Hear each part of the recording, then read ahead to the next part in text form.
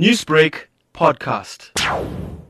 I can confirm that we have spoken to the Department of Economic Development, Tourism and Environmental Affairs here in KwaZulu-Natal, and they have confirmed that yesterday a manager of a Tradeport Distribution Centre somewhere in Phoenix was arrested. Apparently was arrested along with 11 foreign nationals who were also arrested for working in a centre without necessary permits. They also told us that the 12th person that was also arrested as a security guard who was actually working at this centre, the security, but he was in a possession of a firearm that was not licensed. So they're expected to appear today at the Verulam Magistrates Court facing these charges, which are related to undocumented foreign nationals, employing illegal immigrants, contravening the condition of a visa, possession of firearm without a license. The manager is facing a charge of price hike and also being in violation of business regulations.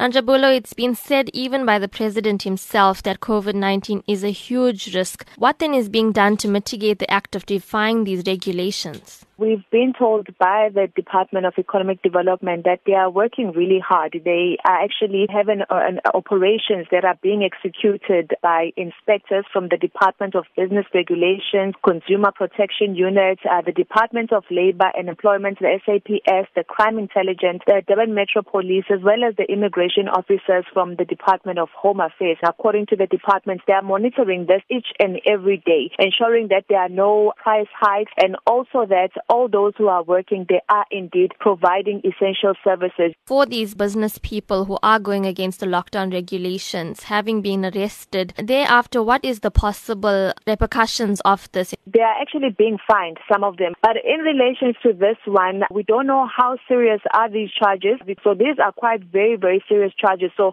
they are not just in relation to the lockdown regulations, but they are actually the law that has been broken, which was actually not in relation to the lockdown.